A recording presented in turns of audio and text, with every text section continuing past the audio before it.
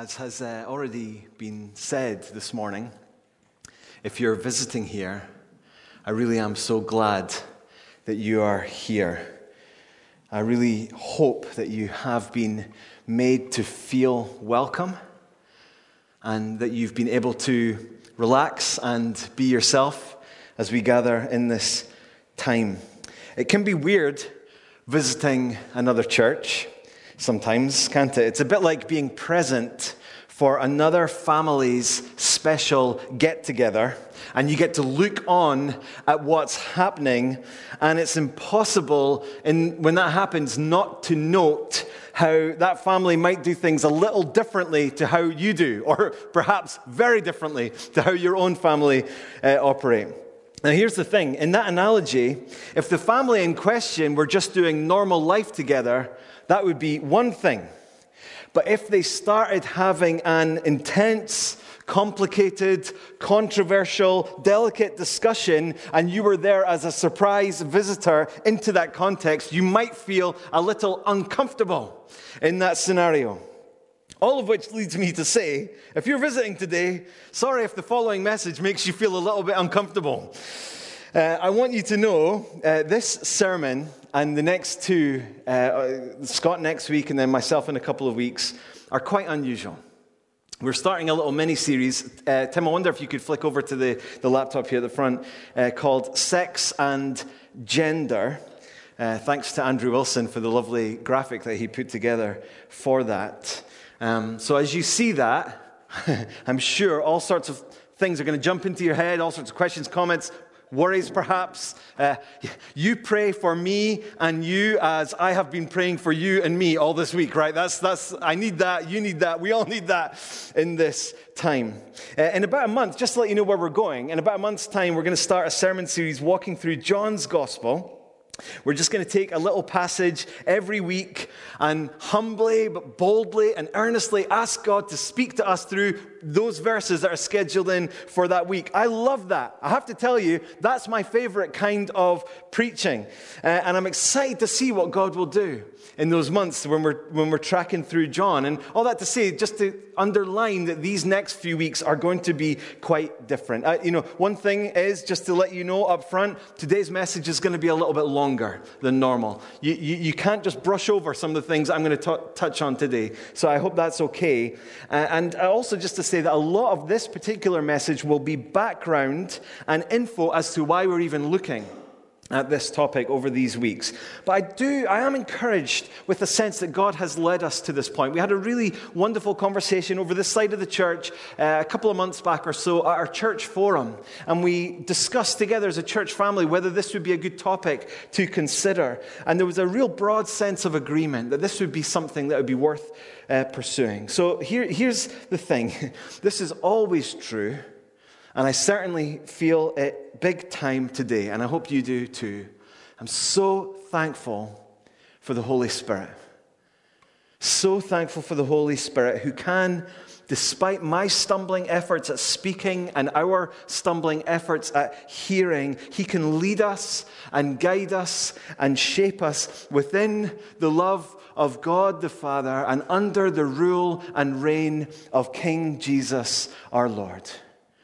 Let's pray to that end. Father, we thank you so much that you're here with us by your Spirit. And I thank you, Lord, that by the power of your Holy Spirit, you can assure us of your love, your care, your kindness, your affection, your desire to draw near to us.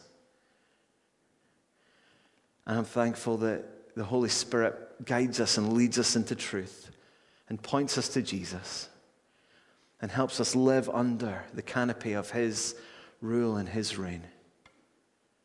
So, Holy Spirit, we want to open our hearts to you now. Help each and every one of us to honor you with how we engage in this time, I pray. In Jesus' name, amen. John Stott, quoting Karl Barth, there's a few different people attributed to this quote, but it seems that it was originally Karl Barth and then John Stott made it probably most famous. He remarked that pastors should preach with, quote, the Bible in one hand and the newspaper in the other. Now, he obviously didn't mean by that those two things were equally important, but just that our lives as Christians need to find expression in the context that God has put us in, this specific time and place. And a newspaper is a helpful way to understand that context. If you have a Bible, I would encourage you to find your way to 1 Peter chapter 2. The words are going to come on the screen, but I think they're going to be too small. Let's wait and see. It depends on your eyesight. So listen to what we read in 1 Peter 2 from verse 9. You are a chosen race, a royal priesthood, a holy nation, a people for God's own possession, that you may proclaim the excellencies of him who called you out of darkness into his marvelous light. Once you were not a people, but now you are God's people. Once you had not received mercy, but now you have received mercy. Beloved, I urge you, as sojourners and exiles, to abstain from the passions of the flesh, which wage war against your soul. Keep your conduct among the Gentiles honorable, so that when they speak against you as evildoers, they may see your good deeds and glorify God on the day of visitation. Peter is here communicating that we, as Jesus' church, as God's family, we are a distinct people. And in that, we're called to live in a particular way, often different to the way that the world lives, that we find ourselves in. And as we travel through this journey, as we journey on in the story of God, we are, despite being spoken against as evildoers, we are to live honorably so that God may be glorified. So, think of preaching. Can God be glorified as we preach the amazing first sections of John's gospel? Absolutely. We will proclaim the excellencies of the Word made flesh. It's going to be awesome. But also, so can God be glorified as we consider together what life in exile should look like. And part of that is considering the big issues of the day. You may not read many or any newspapers. I wonder, for some of us, I suspect you've maybe never held a newspaper in your hand, or it's been many months since that's been the case. But we all live with the Bible, I hope, in one hand, and social media, perhaps, in the other. Or rolling news on TV, or our favorite sites, websites for news. Or we come across advertising, or we have school curricula in the other hand, or we have what's presented to us in TV shows and movies, or the latest legal maneuverings of various political parties. So as we think about living as exiles in Scotland in 2022, seeking to both proclaim the excellencies of Jesus and also seeking to live with such honorable conduct that people would see and be led to give glory to God, we had better, in that context, have thought through the current questions of gender that are swirling around in our culture today. Now, please hear me. I'm going to try and not spew out too many caveats throughout the course of this message, but it's important just to share a few. I am very aware that 3 sermons are not in any way going to cover this topic, acknowledging that this is more than a topic and it's not something that is ever really covered. We're not trying to tick a box here. What we're doing in these 3 weeks is seeking to acknowledge the importance of these matters and considering at a very high level what God might say to us in the Scriptures. So in light of that, I just want to bring a couple of requests to you. First of all is that you will need to take these 3 sermons together. There's so much that I'm not going to say today. Scott will pick up on some of that, and then hopefully at the end we'll pick up on some of the other bits and pieces. And then the other thing is I really do want to commend the book study to you. Lovely offer from Mike and Janet. Hook them up and they will hook you up with a copy of this book. Starting next Sunday night, we're going to take 7 Sunday evenings for about an hour, maybe an hour and a quarter, from 8:15, and just discuss this book together. No one's going to particularly lead that time. We'll just get together in groups and share what we were encouraged by, what we were challenged by, what we didn't like, what we liked, and all those sorts of things. And I just want to commend it to you. It's a detailed book, but it is very accessible. And I would encourage you to pick it up and read the preface and the first couple of chapters in time for next Sunday night. If you don't have time for the book, or you don't have the inclination to read the book, there is a 1-hour video of this gentleman, Preston Sprinkle, who, as I think Scott said at some point, he actually came to this church when he was doing his PhD in New Testament in Aberdeen back in the turn of the millennium, really. And there's a 1-hour interview where he is interviewed about this book. And it's a brilliant summary of the issues that we're going to get into. The link to that will go in the description of this video when it goes on YouTube. But if you're not going to track along with that, or if you find it easier, I created a link. So if you go to hillview.cc/Preston, it will take you to that YouTube interview. hillview.cc/Preston. And it's a great introduction to some of these issues. And maybe, watch it this afternoon and decide whether you want to dive deeper in with the book. Another important thing to say up front is that in addressing this topic, we're not at all suggesting that this is the most important or urgent issue that faces us as a church. To be honest, when we think about living faithfully for God as exiles in a foreign land, we should probably be way more concerned about issues like how we use our money, issues of what are the idols in our lives, issues of consumption, what are we taking in to our bodies or through our eyes into our brains and our hearts. We should be probably more concerned about pornography and gossip and disregard for the poor and disregard for the nations.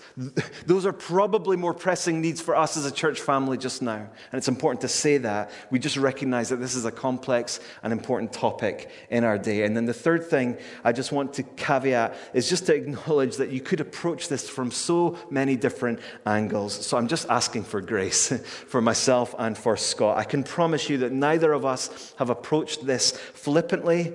And I also just want to acknowledge that there are godly people who land in very different places on many aspects of what we're going to talk about today. So I'm just encouraging all of us to come with that humility on how we react, if or more likely probably when, we come across something that doesn't land right. And of course, as always, you're so welcome. Ping me an email, martin.clark with an E, at hillview.cc, or come and speak to me. If you've any concerns, worries, frustrations, let me know. We'd be really glad to chat through those things. So with those caveats, get on with it, caveat boy. Here we go. Why are we doing this wee mini series? First thing is this: pastoral care.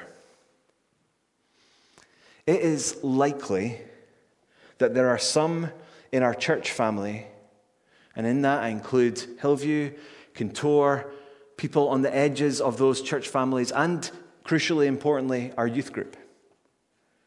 It is likely that there are some who are struggling with aspects of their gender identity in the rows around about you, in your small group, in the youth group, in the ministry where you serve. And we need to acknowledge that. And we need to open our hearts that we might minister to people who are in that place. If that's you here this morning, I want you to know how loved and valued you are. We pray, yes, by us here in the church. I pray that's true now. I pray that's increasingly true in the months and years ahead. But more importantly than that, you are infinitely loved by the Father God in heaven, who knows you, knows what you are going through, and loves you with a perfect love, and to whom, as we read earlier in Revelation, to whom belongs all wisdom.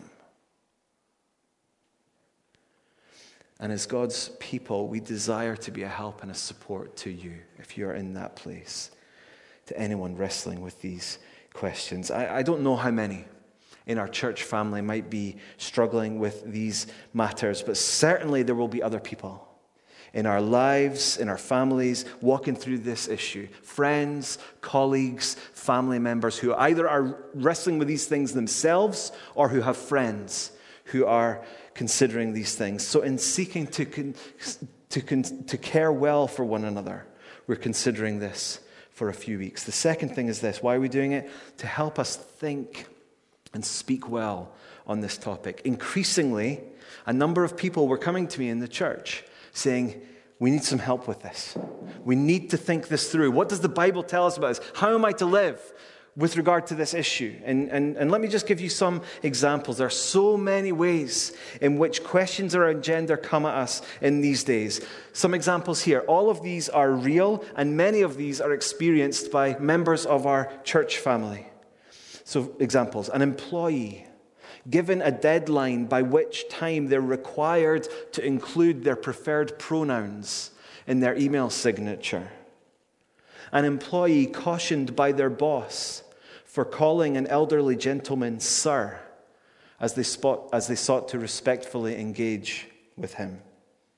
A parent realizing that their children consider them to be bigoted.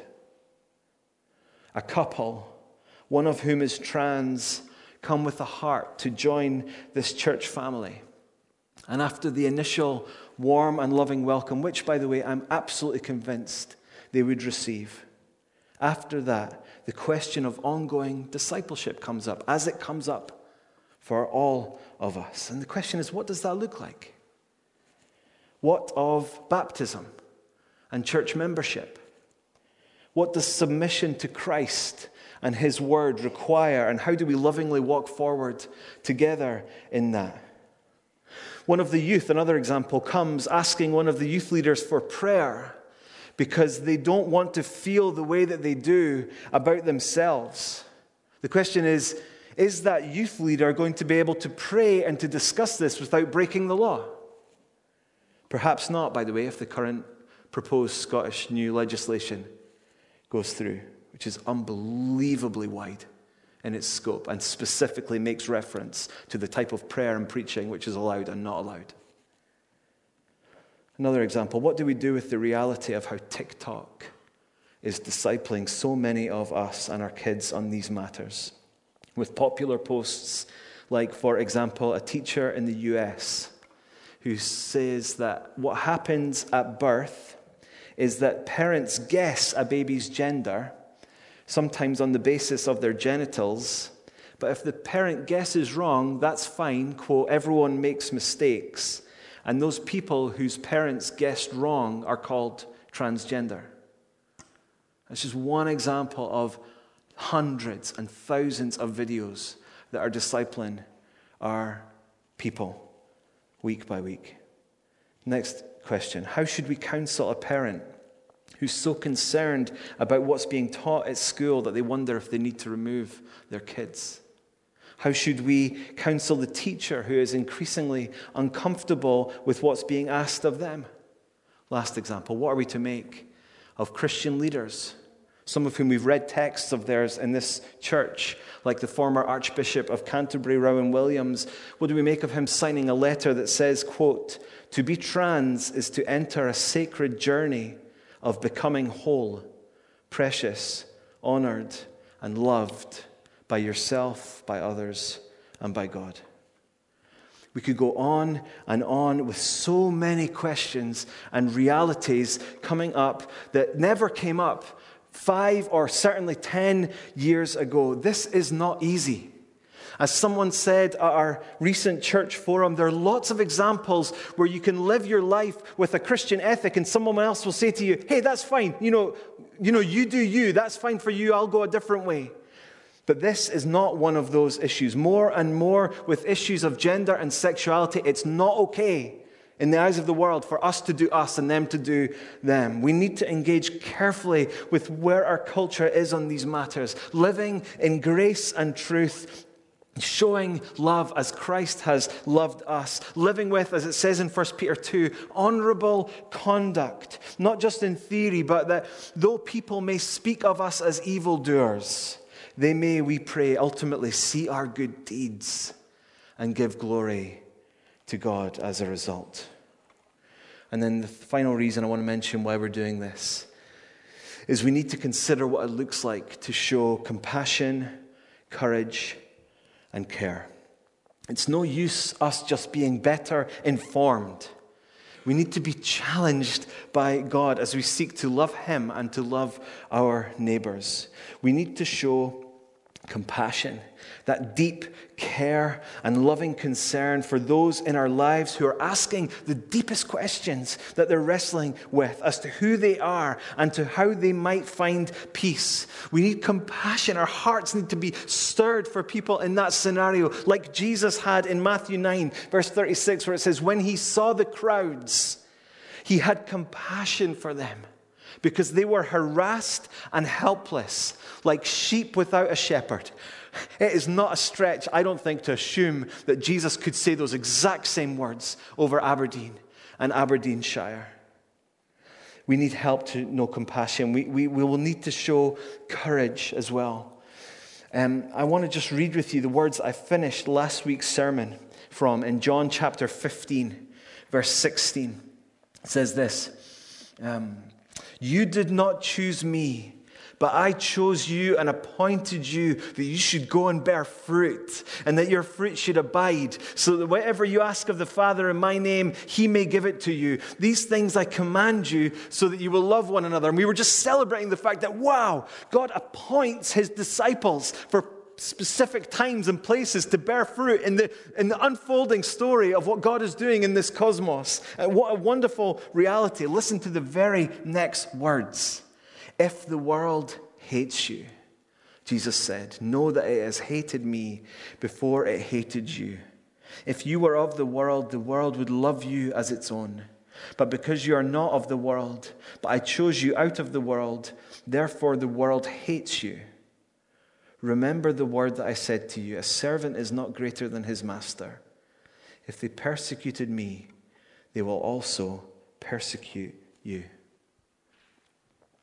We should not expect to align with everything that the broader culture in Scotland supports. And we should not be surprised, and some of us need to preach this truth to ourselves, we should not see it as a failure if we are hated, mocked, even persecuted as we seek to follow Jesus, no matter how honorable our conduct is. Our King is the crucified and shamed and rejected Christ.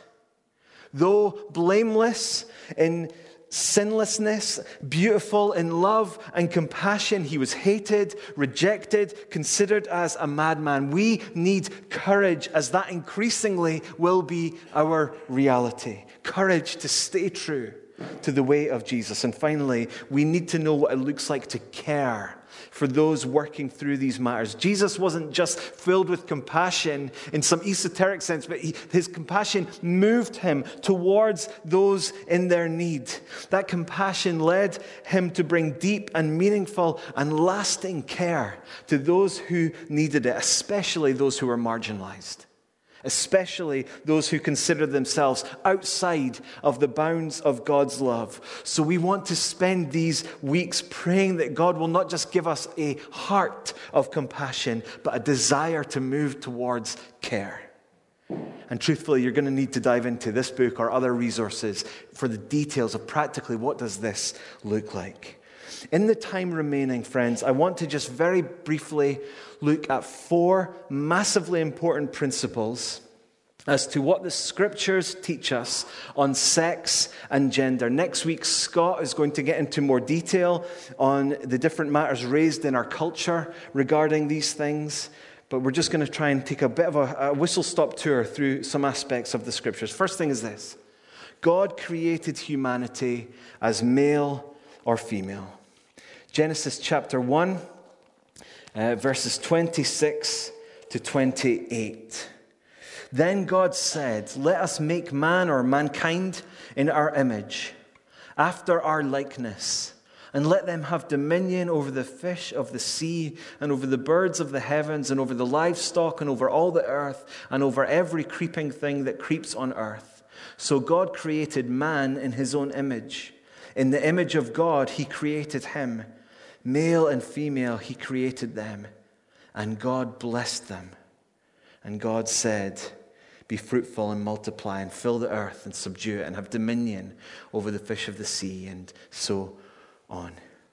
Here we have this staggering reality that all human beings are made in the image of God.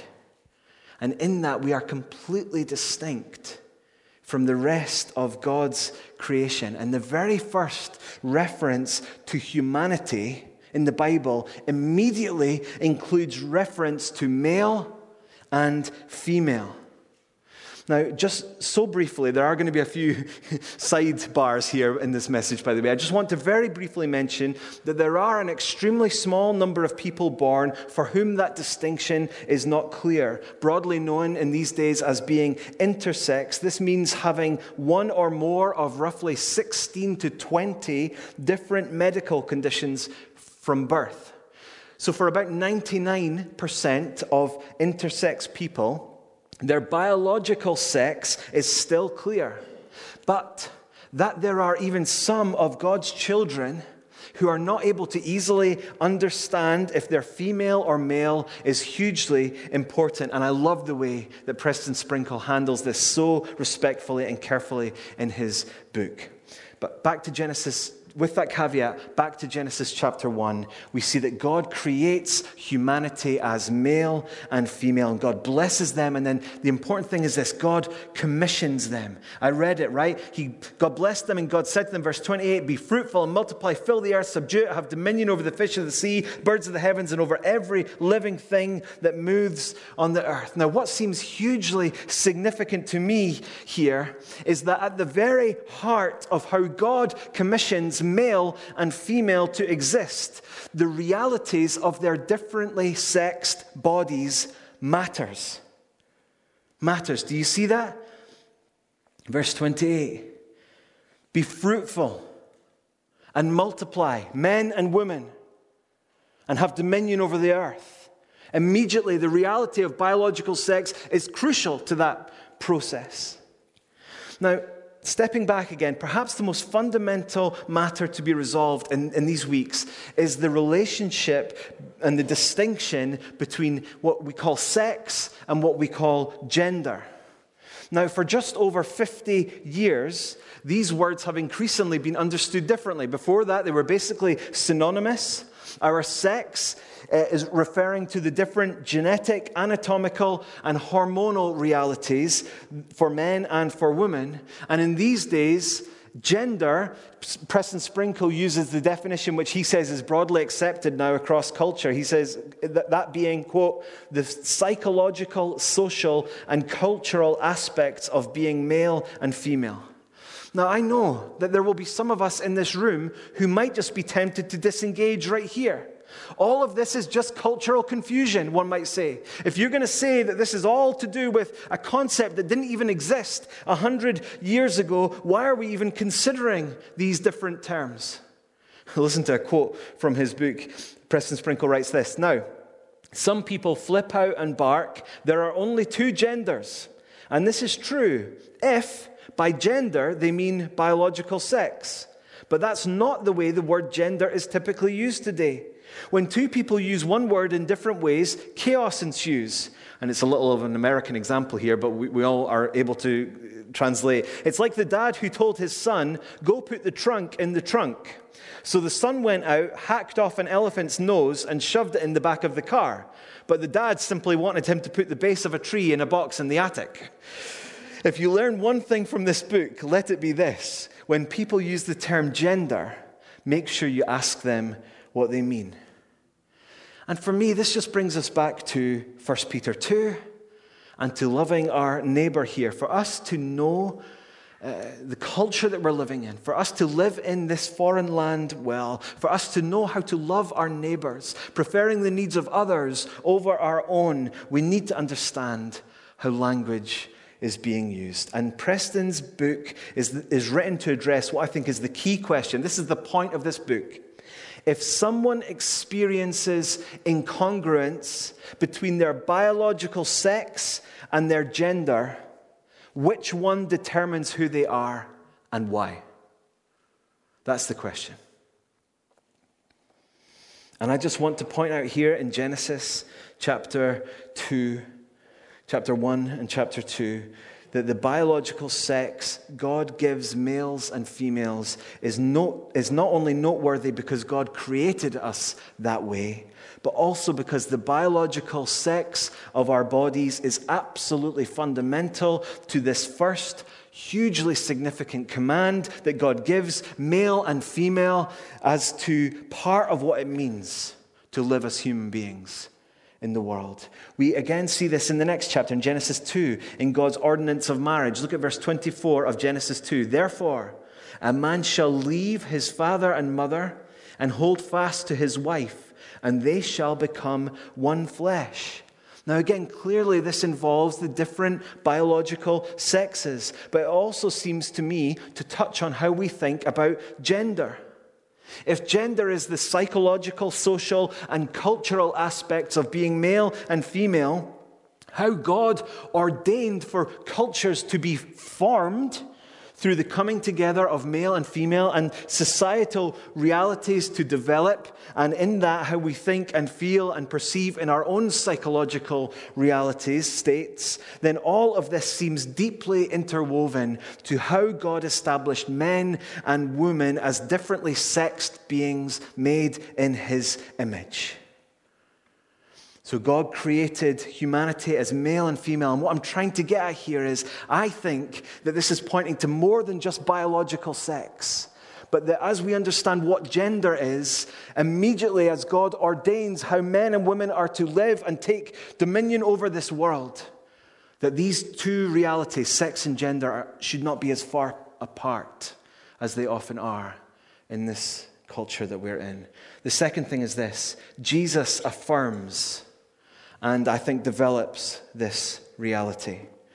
So in Matthew chapter 19, the religious leaders come up to Jesus and they're trying to trick him, frankly, and they're asking him for a judgment on a cultural and religious question. Verse 3 of Matthew 19. The Pharisees came up to him and tested him by asking, "Is it lawful to divorce one's wife for any cause?"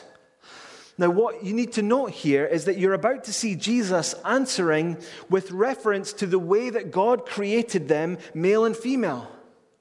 And you might respond, what's creation got to do with this question?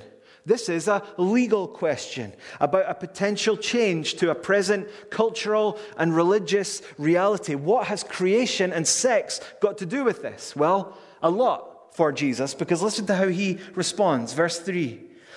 So is it lawful to divorce one's wife for any cause? He answered, "Have you not read that he who created them from the beginning made them male and female, and said, therefore a man shall leave his father and his mother and hold fast to his wife, and the two shall become one flesh. So they are no longer two, but one flesh. What therefore God has joined together, let not man separate." All that to say, there is not a hint here that in the thousands of years between Genesis 1 and 2 and Jesus coming on this earth, that any of God's created order has changed in how Jesus sees things. It's worth noting, though, just again as a slight aside, Jesus does massively challenge gender norms and expectations in his day. He wasn't married. He didn't have sex. He spent his time in the presence of many women, affirming and caring for them. His message was not one of brash power and aggression, but gentleness and love. And all of that was super countercultural. And Jesus is a wonderful example for us in all of this. But in no way does that lead him to watering down the way that God established the world. In fact, he seems, in the way that he responds, taking this reality of creation and tying it so directly to this cultural, religious question, he seems to narrow the gap between the distinction of sex and gender. Now, just because we're in Matthew chapter 19, you might look ahead and see a passage where Jesus, from verse 10, is it verse 10 onwards? I've lost my place a little bit. Where are we? Sorry. From verse 10 onwards, Jesus speaks about different eunuchs. And this is a key little passage as we think about the issue of transgender. I'd just like to read a brilliant quote from a wonderful resource that the Evangelical Alliance have put out. I'll link to this on the YouTube site as well. This is what it says, quote, Matthew 19:12 talks about 3 different types of eunuchs. Those born that way, who we might call intersex, those made that way, castrated, and those celibate for the kingdom. The wider context is a discussion about marriage in which Jesus reminds a questioner that we are made male and female in the image of God. The passage is an example of Jesus upholding the divine pattern while making space in our thinking for people and situations which do not fit neatly into that pattern. I love that quote, and I commend the document PDF to you, which I'll link on YouTube. God created humanity as male and female. Jesus affirms and I think develops this. And then the next thing is that there are very few Bible passages which touch directly on the question of transgender. But any that do not allow for, as Preston Sprinkle puts it, cross-sex behavior. Now, the behavior point is key here. We're going to get to this because this isn't about the degree to which we wrestle or struggle with certain things. It's about what we do. Our bodies and what we do with them really matter. And we're coming to that as we close. I've listed there a few of the key passages that Preston Sprinkle mentions. We're not going to look at them as they're extremely complex and they would take hours to carefully consider. In the end notes of the book, he goes into a lot of detail, wrestling with why these passages matter in this discussion when, for example, we may not take other verses around about them in the same way. Let me just read you this quote that Preston Sprinkle closes his section on this with. I hesitate even mentioning the above passages, since people sometimes quote them thoughtlessly with no attention to their context or the various interpretive difficulties that surround them. I can't emphasize enough that we shouldn't assume each of these passages speaks directly or definitively to modern questions about transgender identities. And yet these passages do seem to agree with Genesis 1-2 that our sexed bodies are sacred. Whatever interpretive hurdles exist, they all, on some level and to varying degrees, affirm that male and female sex distinctions are a creational good that should be honored.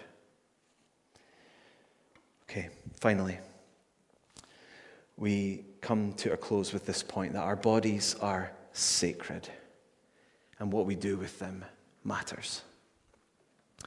You might have heard the phrase, I think it's a well-meaning phrase, where someone might say, you're not a body, you're a soul, you have a body. That's not a Christian way to think. From how God created all of mankind to how he ordained for life to continue within the context of marriage and family life, to how he creates every single one of us. Think Psalm 139, to the reality of the Son of God coming in human flesh and offering that flesh up to God as an atoning sacrifice, to the central fundamental moment of Jesus' bodily resurrection from the dead, to his ascension, and to the fact that Jesus is now in flesh, embodied, reigning at the right-hand side of the Father, and the New Testament warnings about how we use our bodies in this in-between time, to the reality of Jesus' coming soon return and the bodily resurrection that all of those who have fallen asleep in Christ will know, and the new life, embodied life, dear friends, that we will experience forever and ever in the new heavens and the new earth. In all of this, the Bible is emphatically clear that our bodies matter. How God knit you together. Your biological sex is of fundamental importance to who you are. Hear me. It's not the most ultimate aspect of who you are. Not at all. Scott is going to share next week a glorious list of ways that we should consider our identity as human beings and how that is most fundamentally rooted in the Lord Jesus, not in who we are or what our bodies are or do not look like or how they function, but they do matter. 1 Corinthians 6 verse 13 says, the body is meant for the Lord, and the Lord for the body. A few verses later, we're told, your body is a temple of the Holy Spirit within you, whom you have from God. You are not your own, for you were bought with a price. So glorify God in your body.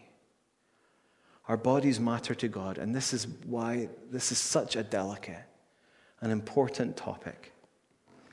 Because so many of us are devastated with various aspects of our bodies. How we might live with a certain disability that makes life very difficult for us or a family member.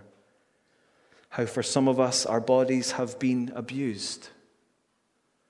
For some of us, how people have spoken about our bodies or looked at our bodies. How we feel uncomfortable in them. And that could be an intense feeling, as some have, that their gender does not align with their biological sex. Or it could just be a different kind of struggle that leads to profound sadness. How we can become fixated on our bodies, either in pride or in despair. How we can struggle with the way our bodies have been changed and impacted by injury or surgery. How we struggle to honor God with what we take into our bodies. And how we can feel shame in that, or shame because of what we have used our bodies for. When we think of these things, it reminds us that it is certainly not only those wrestling with trans questions who need the help of the Holy Spirit today.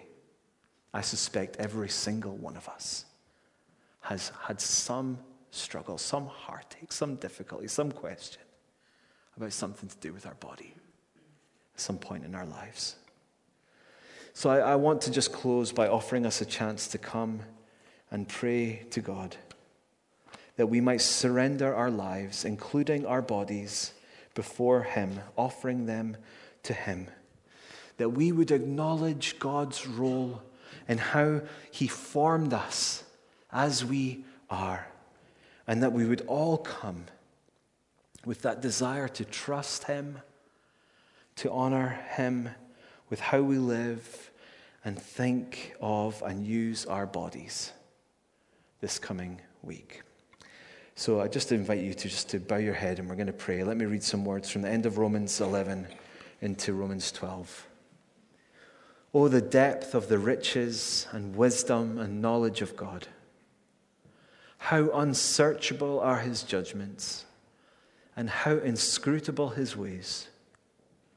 For who has known the mind of the Lord, or who has been His counselor, or who has given a gift to Him that He might be repaid? For from Him and through Him and to Him are all things. To Him be glory forever. Amen. I appeal to you, therefore, brothers and sisters, by the mercies of God, to present your bodies as a living sacrifice, holy and acceptable to God, which is your spiritual worship. Do not be conformed to this world, but be transformed by the renewal of your mind, that by testing you may discern what is the will of God, what is good and acceptable and perfect.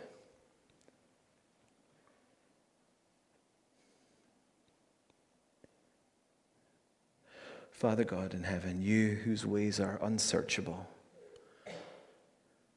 you who we need to learn from, not try and teach to, you who, when we consider your infinite wisdom and glory and honor, we should come with hearts that would bow humbly, lowly before you.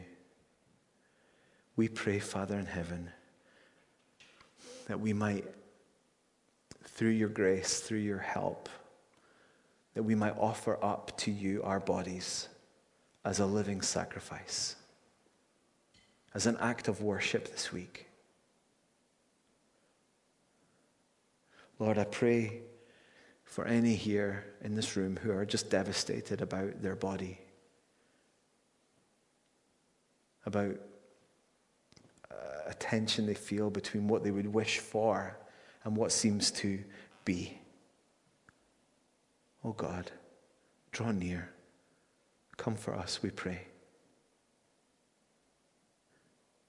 Father, I pray for those who are full of shame regarding how they, or even especially, maybe perhaps others, have used and abused their body. Lord, we're not flippant about just throwing these things away in a little prayer. We know that there's a lifetime of care and love and wisdom that is needed to navigate these matters. But maybe as a starter or as an ongoing reality in that, I pray that by your Spirit, you would draw near and comfort and remind us who we are in Jesus Christ. Give us your comfort and your help today, I pray. Lord, we pray for compassion and courage and care as we navigate this reality of all these questions and issues regarding gender that are swirling around in Scotland.